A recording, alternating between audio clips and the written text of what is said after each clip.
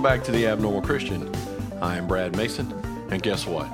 I'm still here with Natasha Mason, and she's laughing. Conversations. We love to have these. We have these real moments on the podcast. I'm gonna get it again. Okay. I'll talk while she gathers herself. So we have these real moments on the podcast where a lot of times we're talking before we even get started and we're just cutting up. So we have a good time. I want to thank everybody for continuing to listen to the podcast and taking the time to give us a little bit of your day or whatever it is. Really want to give do they still do shout outs? Is that a thing or am I too old? Am I old? Is it not You're a shout? showing your What is age. it? What is it now? It's not is it a yeet? I'm throwing out a yeet. That's what I have no clue. Anyway, want to throw some kind of acknowledgement. I'll say that. It makes it sound smart. I'll throw an acknowledgement to the grand state of Virginia. Virginia in the United States of America is single-handedly carrying the podcast on their back. I don't know who's listening there, but we want to thank you because, we had over 4,500 listens last month, and like 2,000 of it was coming out of Virginia. So it's fantastic. That's awesome. He seems to think that it's old people in Well, nursing I homes, think it's and either- I'm like, I right. don't think that they It's either the are old, really into podcasts. It's either but old I people don't in the know. nursing homes or it's our FBI agents, and they're just listening over and over and over. Hopefully it's people around Washington, D.C., and maybe we would have some kind of impact upon the government because they really do need it. Right? Okay. So anyway, thank you guys for listening. Thanks to everybody else around the world who continues to tune in and listen to our rantings and ravings, and we really do appreciate it. We don't, as I've said before, we don't make any money off this. We don't want any money off of this. We're doing it for the glory of God, and that's the real reason we should really do anything as believers is to give God the glory 100%, because we're not worthy of anything. Quick story today, where we live in North Carolina, there was thunderstorms rolling through, and it was a couple tornadoes that spun out in different places. Some people's homes got destroyed. Our power actually went out here.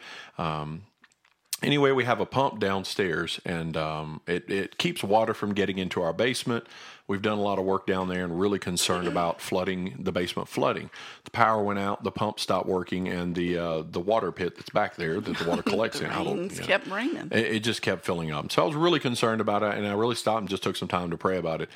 They were saying our power wasn't supposed to be back on until 8:30 p.m. tonight, and it came back on at 7. And so, Right when I got here. yes, I was praising the Lord for that because, I kept praying, Lord, stop the rain or turn the power on because I really can't, And even in our prayer lives, we might think sometimes that the smallest things are, to a lot of people, it might seem ridiculous. But to us, to me, it's important. It's like praying over your food at lunchtime. A lot of people do that, and a lot of people thank the Lord. Traditionally, and I'll throw this out there just so you know, traditionally the Jewish prayer custom was to pray after you've eaten. It wasn't to pray before.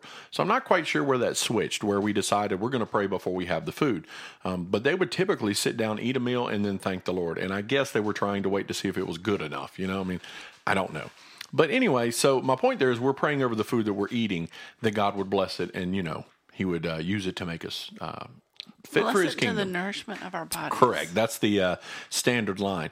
But the point being is that we're praying over food, right? So everything that we're doing, we're giving God praise. And so I want to give a little praise to the Lord today for, getting our power back on early and really keeping our basement from turning into a lake. So that's definitely a blessing. We're still praying for the people there were some homes that were destroyed in tornadoes and down in an area called Kannapolis, and praying for those folks that the Lord That's near Charlotte. really steps up and meets their needs. He's going to step up and meet their need.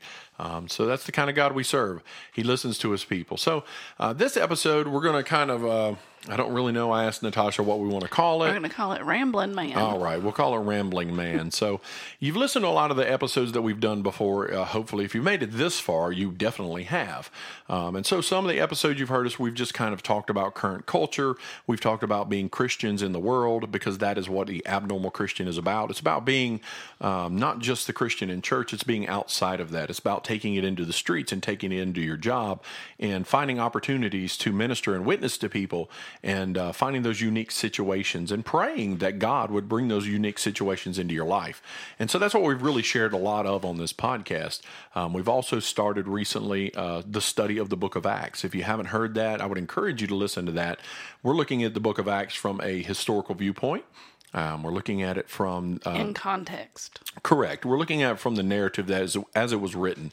I'm doing a lot of research into it. I'm trying to find information that you might not know and things that are a little bit outside of the normal. When you read the Bible, what does this verse really mean? And I'm trying to take it back a little bit further. One of the things that I would say we talked about today would be that the Bible itself, if you know your scriptures, you're going to have to admit that all 12 of the disciples were Jewish men, were they? Yeah, I concur. Was Jesus, Yeshua, was he a Jewish man? He was born one, yes. Yes, he was born one, right? So he was a keeper of the law. He was a rabbi to them. He was a great master. He was the teacher. He was everything that you were. He's the fulfillment of the law. Yes, he was a fulfillment of the law. He was everything that they had expected a man to be who would follow after the law. He was that perfection of following after the law. But he was Jewish and he was Hebrew, and his ideas and a lot of the things he said came out of his Hebrew roots and his Hebrew culture. There are things that are specifically based upon the Old Testament. There's specific feasts and there's specific things that they did. Sabbath day to them meant something specific versus Sunday to us. It's not the same day. There was a very different way that they thought. And so when we look at the Bible, we take it because the New Testament is written in Greek that we need to see it through Greek eyes, or that we need to see it from a Greek viewpoint. And it's definitely, it makes it difficult. Somehow he's transformed from this Jewish man into this Greek man. Well, I think what typically has happened, is that when the gospel spread and it went into Rome and it went into these other Greek areas and it went to the Hellenistic people and it spread, they adapted a lot of it to their own current thoughts and culture. So because it was written in Greek, any preacher, you listen to a preacher on Sunday, they get up, they want to talk about something out of the New Testament, they're going to go to a root word and they're always going to go back to the Greek and going to say, well, this word in Greek means X, Y, and Z. And that's good and that's great and all, but you're missing out on something a little bit deeper because the men who wrote it were Jewish. They were Hebrew, and they were trying to express to the Gentile nations and to the Greeks what it meant to accept Yeshua Messiah. And so it's like me, I was thinking of this yesterday, it's like me who speaks English trying to write something in Spanish, right? And so I'm writing it in Spanish, and I may not actually be able to express myself completely, either because the language itself lacks something, or maybe it just has too much. Something's going to get a little lost in translation. Right. So, yeah, and I think so. I think the Word of God is complete, and I think everything the Lord wanted to be in there, but I think sometimes the meanings that we pull from that are meanings that we choose, meanings that we want. And I'll give an example. So in the idea of Greek, just using the Greek mind, if I were to say something is new to you, what does that mean? If I say it's new, you got a new car. I've never had it before. Okay, or the car itself is... Yeah, go ahead. You're on the right. You're on the right track. Brand new. It's brand new. Does it brand new versus used means what? What is a used car? Nobody's ever used it before. There you go. Nobody's ever used it before. So in the Greek mentality, this is our current culture. When we think new, we think something that's never been used. We think something that is, it's straight off a factory line, or the packaging's never been broken. It's brand new. It's new. Nobody's ever had this. It's not been spoiled. So in the Hebrew, you have the idea that new doesn't always mean the same thing. It can mean something different. So, and I'll give an example. When the Bible says they were to do a festival on the new moon, does that mean the same thing? Is the moon brand new? No. The moon just came out of nowhere. It goes away, and there it is, brand new every month. We've had the moon before. Correct. So it doesn't mean necessarily that the moon itself is new. What it means is that it's renewed.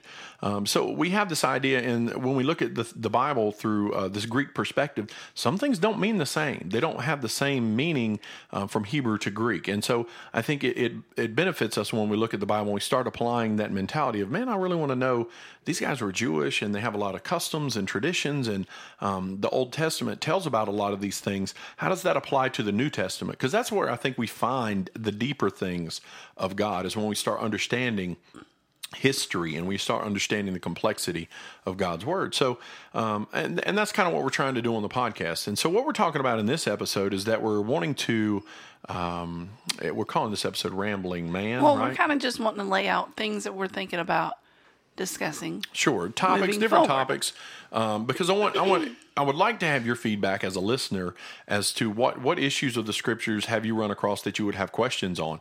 What are some things that you would like to know about? What are some ideas or some topics that you would like us to discuss? Because you may think, even if you think in the realm that I already know it, and I can't say that I'm able to answer everything, but I promise you I will study it and look and see if I can get the correct answer. But in the realm that you might already know everything you know about believing, ask a question. What would you like us to look up? You can email us at theabnormalchristian@gmail.com, and we'll be happy. We'll do an episode based off of what someone asks. You can ask about the rapture. You can ask about the resurrection. You can ask about the birth of Christ. You could ask about the death of Christ. You could ask, what does the number 12, this is one, what does the number 12, why is that an important number in the Bible? And you say, well, I don't really know that it was. Well, how many disciples were there? 12. How many tribes were there? 12. How many foundations to the gates or city of heaven are there? 12. How many gates are there? 12. So there's 12. 12 has a lot to do with it. And numerology, the Lord, he is very precise in the things that he does. So the number 12 has a lot to do with it. Number 3 has a lot to do with it. In Hebrew, the numbers and letters have different, even the numbers and letters themselves have different meanings. So there's a lot of stuff there. And if you think you have a grasp on it, that's awesome. But if you'd like to know a little more about it, please email us and say, hey, can you do a podcast on this one subject? One of the things I want to look at, I'll hit real quick and briefly because I don't want to get too far into it. Well, he was rambling at dinner, and I was like, oh, stop. We need to go. I do ramble. So one of the things I would bring up is that we use the current calendar. Our current calendar is a Gregorian calendar, and we are in the year 2020, correct? I think this is really interesting because if you look at, if you've been in the church realm most of your life, I'm 43 and I've been in it since I was a kid, I couldn't tell you how many times I heard Jesus was supposed to come back. He's supposed to come back in like 1984 and 1989 and 1990, and then I think the Y2K year 2000. Yeah, there was a guy who said, I'll not call him out by name, but you know who you are. You said, he may not listen to this, but he said, if Jesus doesn't come back, you can label me a false prophet because I believe it's going to happen. And it didn't happen. And henceforth, I've labeled this man a false prophet because he said so. So there it is. But we've had this over and over in the Christian realm that we've had one guy pop up and write a book and then somebody else. And we've had people like the Heaven's Gate. They're not even Christians, but you've had cults that have killed themselves based on ideas of some being returning to collect everyone to themselves. And so we've gone over this for years. And the main thing I always heard when I was growing up was the 6,000 year theory. In most Christian realms, the dispensationalism, that you're under this dispensation and under that dispensation, and each one lasts a certain period of time. And, I heard one time it was 4,000 years from Adam to Jesus on the cross, and then it's 2,000 years from Jesus on the cross to now. So he should come back, right? Because he's going to rule and reign for 1,000 years. This is a current church doctrine that is out there. Interestingly enough, when you do some research, you find out that there's another calendar out there besides the one we're using. Right now, in the context of time, because the Bible is Hebrew, it was written by Jewish people. It's all about Israel. It's all about the Gentiles being grafted into Israel. And from that idea and context, what year is it to the Jewish people? What year is it to the Hebrew people? What year is that? It's not the same as what we do. What year is it? Anybody know? Okay. So the current year is 5780. So it's 5780. Why does that matter? They believe that the calendar that they use started when Adam was created. And they believe that calendar that they use will end at the 6,000 year mark. That 6,000 year mark, the reason I say it's going to end is because they believe in a millennial reign or millennial Sabbath that's going to happen. They base, just like a lot of church doctrine does, they base their idea on a 7-day creation week. They say each 1,000 years represents a day in the creation. In that story. So right now, to them, we're in the year 5780. So why does that even matter? And I think the reason it matters is because we understand that Jesus was a Jew, and a lot of the things that they did, a lot of things that happened to him were foretold in the Old Testament. A lot of the things that occurred were based upon Jewish ideas and principles. And I think on one of the previous episodes we did before, I said, I really think it's another 250 years before Jesus comes back. And this is kind of where I get the idea. So if you go from 5780 right now, and you were to go 220 more years, that would be the year 6000. Interestingly enough, in the Talmud, to the Zohar, the Kabbalists, a lot of these different Jewish cult sects, ideas, mentalities, rabbis. I mean, there's rabbis through the ages. They all hold to the same thing, that Messiah has to come before the year before the year 6,000, or by the year 6,000, so he could set up that millennial Sabbath. And that's what we see in the book of Revelation. We see Messiah coming, and he sets up his millennial kingdom for that 1,000-year reign. So that we agree that's in the Bible, and we agree that there's a 6-day, most most theologians would say, we agree that there's this 6,000-year idea, and then there's the 1,000-year reign of Christ. The only thing we don't agree upon is what the timing is, because we think, and we've said it, that, the Bible says that no man knows the day or the hour except the Father, right? So we sit and we say, well, no, that means Jesus could come at any time. He could just come at any day, any hour. He could be, no, that's not going to, that's not how it works. That's not at all how it works. He doesn't come at any day or any hour. He comes when God the Father sends him. God, our Father, has a pre-planned, preordained day and time that he's going to send his Son. It is not random by any stretch of the imagination. Now, to us, it seems random again because we don't know when that is, but to God the Father, there's a pre-planned day and time. Interesting, I think this goes along with his resurrection. Because the Sabbath is a big thing to God. We could say that somewhere along the way, the Catholic Church, one of the popes, and I'll get the information on his name so I can support this claim.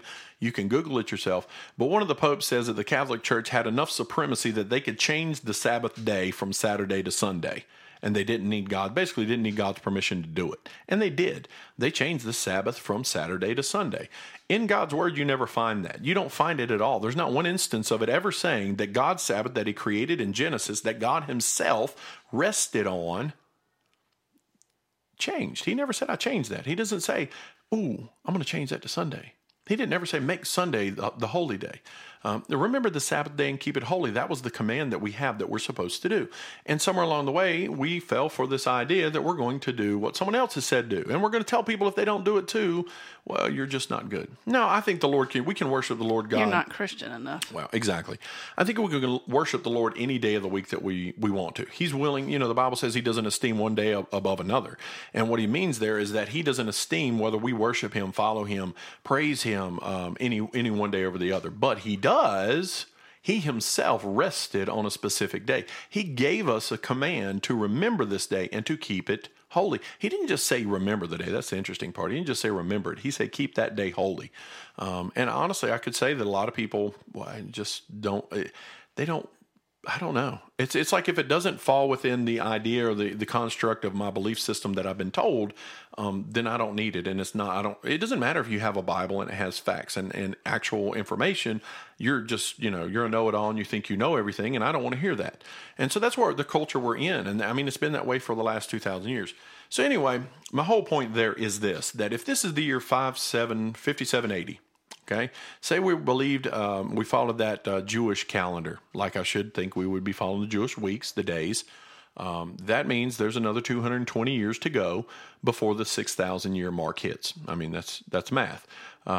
That means that Jesus, yes, he could come between now and then. Any time in there, he could come in there.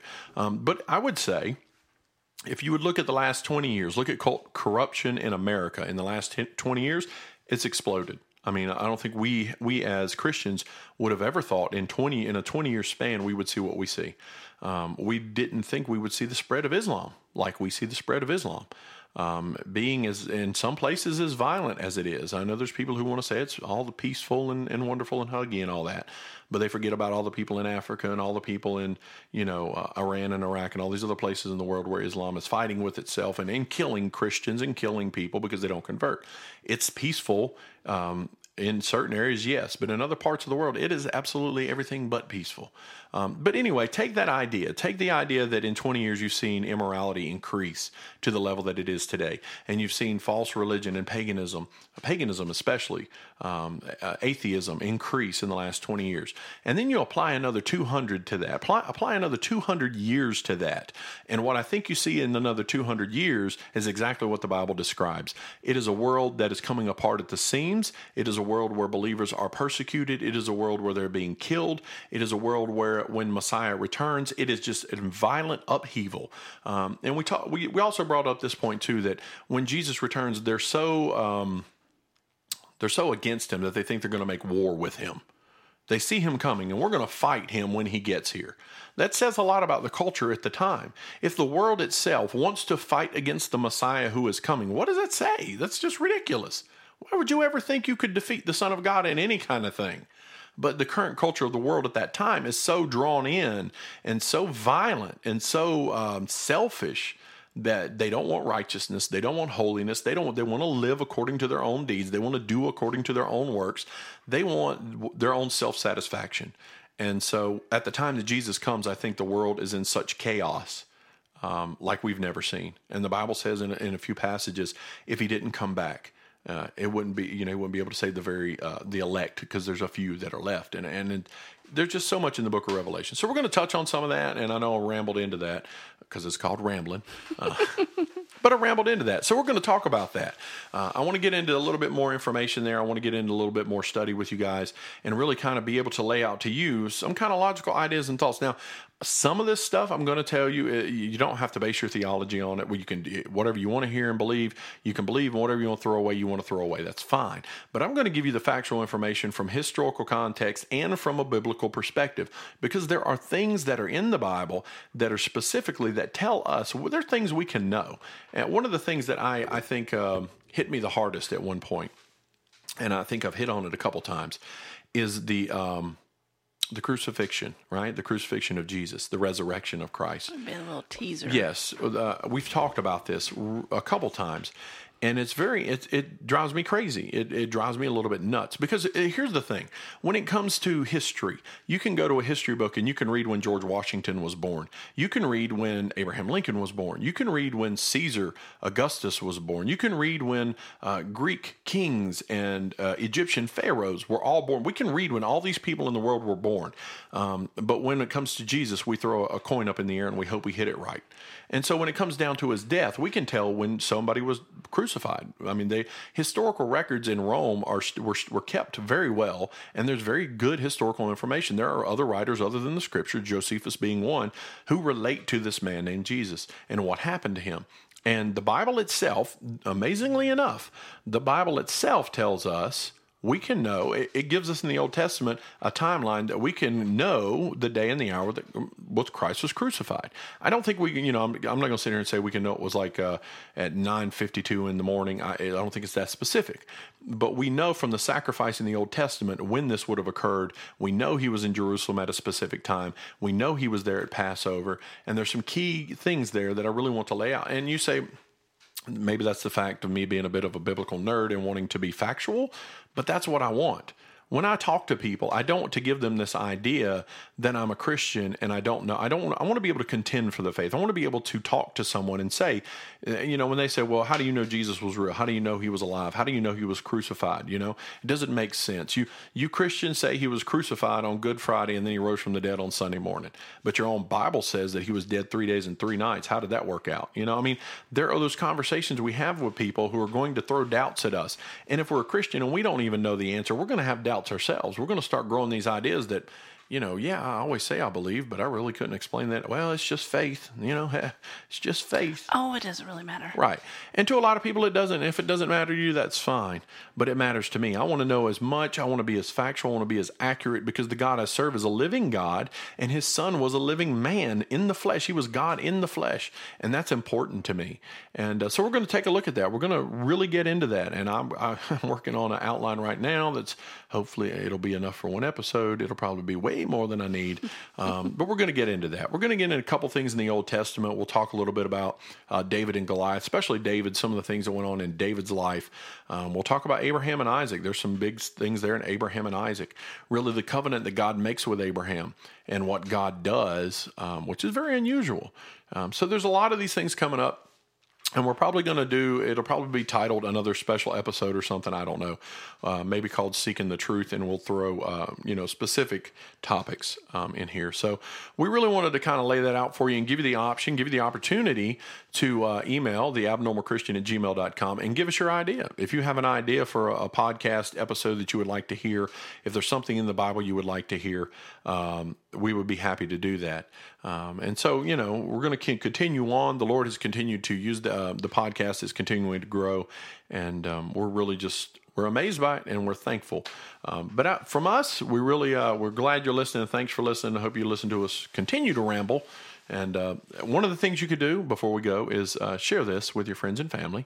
If anything, if you're like, your podcast is a little wonky, I don't know, share with them the study of Acts, because there's some good info, especially that chapter 10.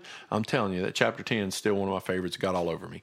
But share that with your friends and family. It's a good opportunity to learn about the Bible together in a short format. I mean, we're only going for maybe 24, 25 minutes at a time. And really get the family together to study the Word of God. So we appreciate all of you listening. We thank you for all that you do. Continue to pray for us. Continue to pray for the persecuted church around the world. And we hope God will continue you. Bye.